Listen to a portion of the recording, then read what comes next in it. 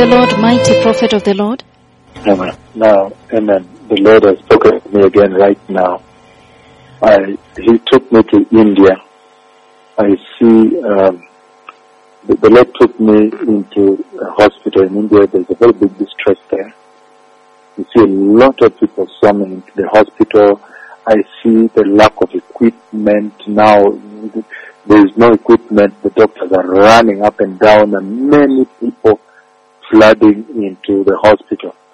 Just a few minutes ago, after I finished speaking to you, blessed people, and then the Lord took me to India, and I see a lot of people rushing into the hospital, being rushed.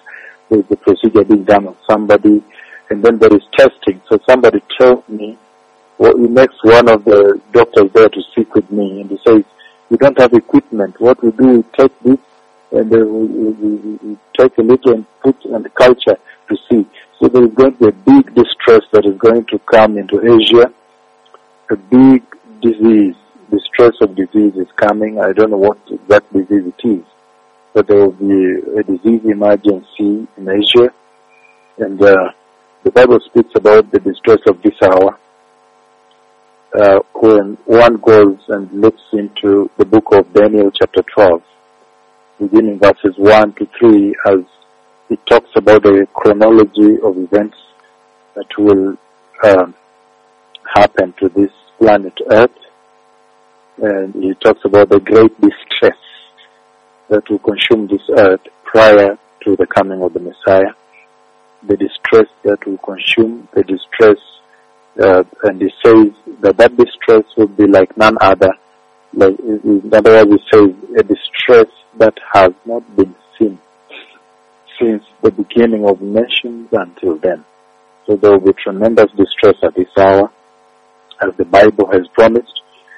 And beyond that, Daniel 12, the same verse, he still says, however, those whose names will be found written in the book of life will be delivered. So that gives a great hope to those who have received Jesus, those who are born again, Pentecostal. I'm talking about people that are born again, have received Jesus, and walking in righteousness and in holiness, and people that have accepted this gospel of repentance and repented from sin and begun to live repentant lives. I'm not talking about any other people from our churches who have not accepted repentance, who are still wallowing in the mud of sin. I'm talking about the people that have chosen the way of righteousness, the highway of holiness, you see in Isaiah 35, 8 to 9. So when this kind of distress, like God has shown me just a few minutes ago when he took me to India, will develop on this earth, will throb on this planet earth, then at that time, the Lord says, those whose names will be found written in the book, that is the Lamb's book of life, will be delivered. And that is greater impetus and encouragement to everybody else, non-born again, the different religions, to begin receiving Jesus now, that their names may be written in the Lamb's book of life. Those matters of religions don't matter anymore at this hour. Everybody will do anything and everything possible to now save their lives.